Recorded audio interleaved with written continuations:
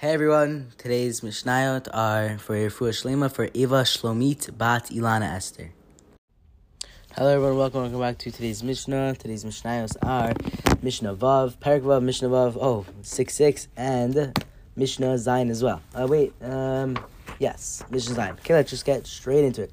How you use from Lachol? If people, like a group of friends, were just sitting in one place, rather than leaning, enjoying themselves, eating a meal. Each and every one of them says a bracha before and after the meal for himself, rather than having one person say the bracha for all of them. So the halacha is that one person cannot say the brachos on the food for another unless they belong to a group. And in this case, where the people are just sitting, not relaxing, they do not form a group.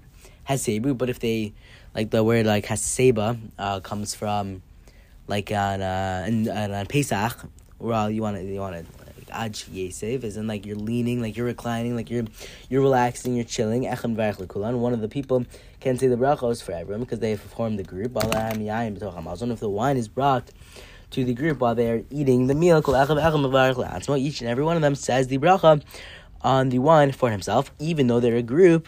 One person should not say the bracha for everyone because they're still all busy eating and they're not going to really pay attention to the bracha. They're not going to have the das. But if wine is served after I finished the meal, even before Birchas Hamazon, one of the group, one person in the group should say the bracha on the wine for everyone because they're no longer busy eating and therefore they can think about the wine. And the one who says Birchas Hamazon for the group also says the brachos on the mugmar that is passed around afterward. In those times, it was common after the meal to pass around a sweet-smelling wood burning on coals in a pan. The bracha, you say borei atze bisamim. It's pretty much just like bisamim. It's just a nice thing. It's and then everyone would smell it. Usually, when a bracha is said on a physical, something physical, each person must say the bracha together, by themselves. It's like a berchat hoda, thanking Hashem, and they cannot say the bracha together. In the Mishnah's case, however, where everyone enjoys the mugmar at the exact same time, they're treated as a group, and so one person should say the bracha for everyone. Even though the mugmar, the besamim, is brought only after the meal has completely ended, after Birchas Hamazon, is not really associated with the meal. That was the first Mishnah. Let's dive right into the second Mishnah. If a very salty food, such as salty fish, was brought in front of someone to be eaten first, ufat imo, and bread was brought along with it to be eaten right after, because the food is so salty that the bread must be eaten afterward to combat the saltiness.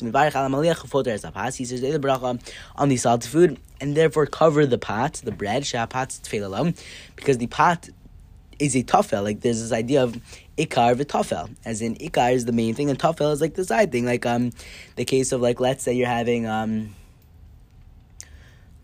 cereal. The milk is the tafel. It's okay. It's not the main thing, but the cereal itself is the ikar. So you'd say mazono.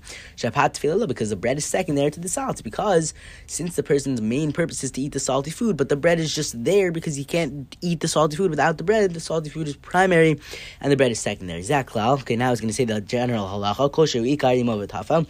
And in the case where one eats a food that is primary and he eats a secondary food with him, he says a bracha on the ikar, on the main food, and then thereby making the bracha, he covers the secondary food and he does not need to make a bracha. I think that's where we're going to end today. Keep rocking it, everyone, and I don't even know what else to say, but you're awesome if you're listening to this. If not, then I don't know how you'd be hearing about this, but get kids to join. Mishnah Yomi's for everyone. Mishnah Yomi's for everyone, remember that.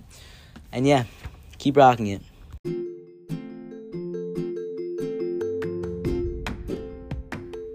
Hello, you just listened to an episode of the Mishnah with Charlie Breda.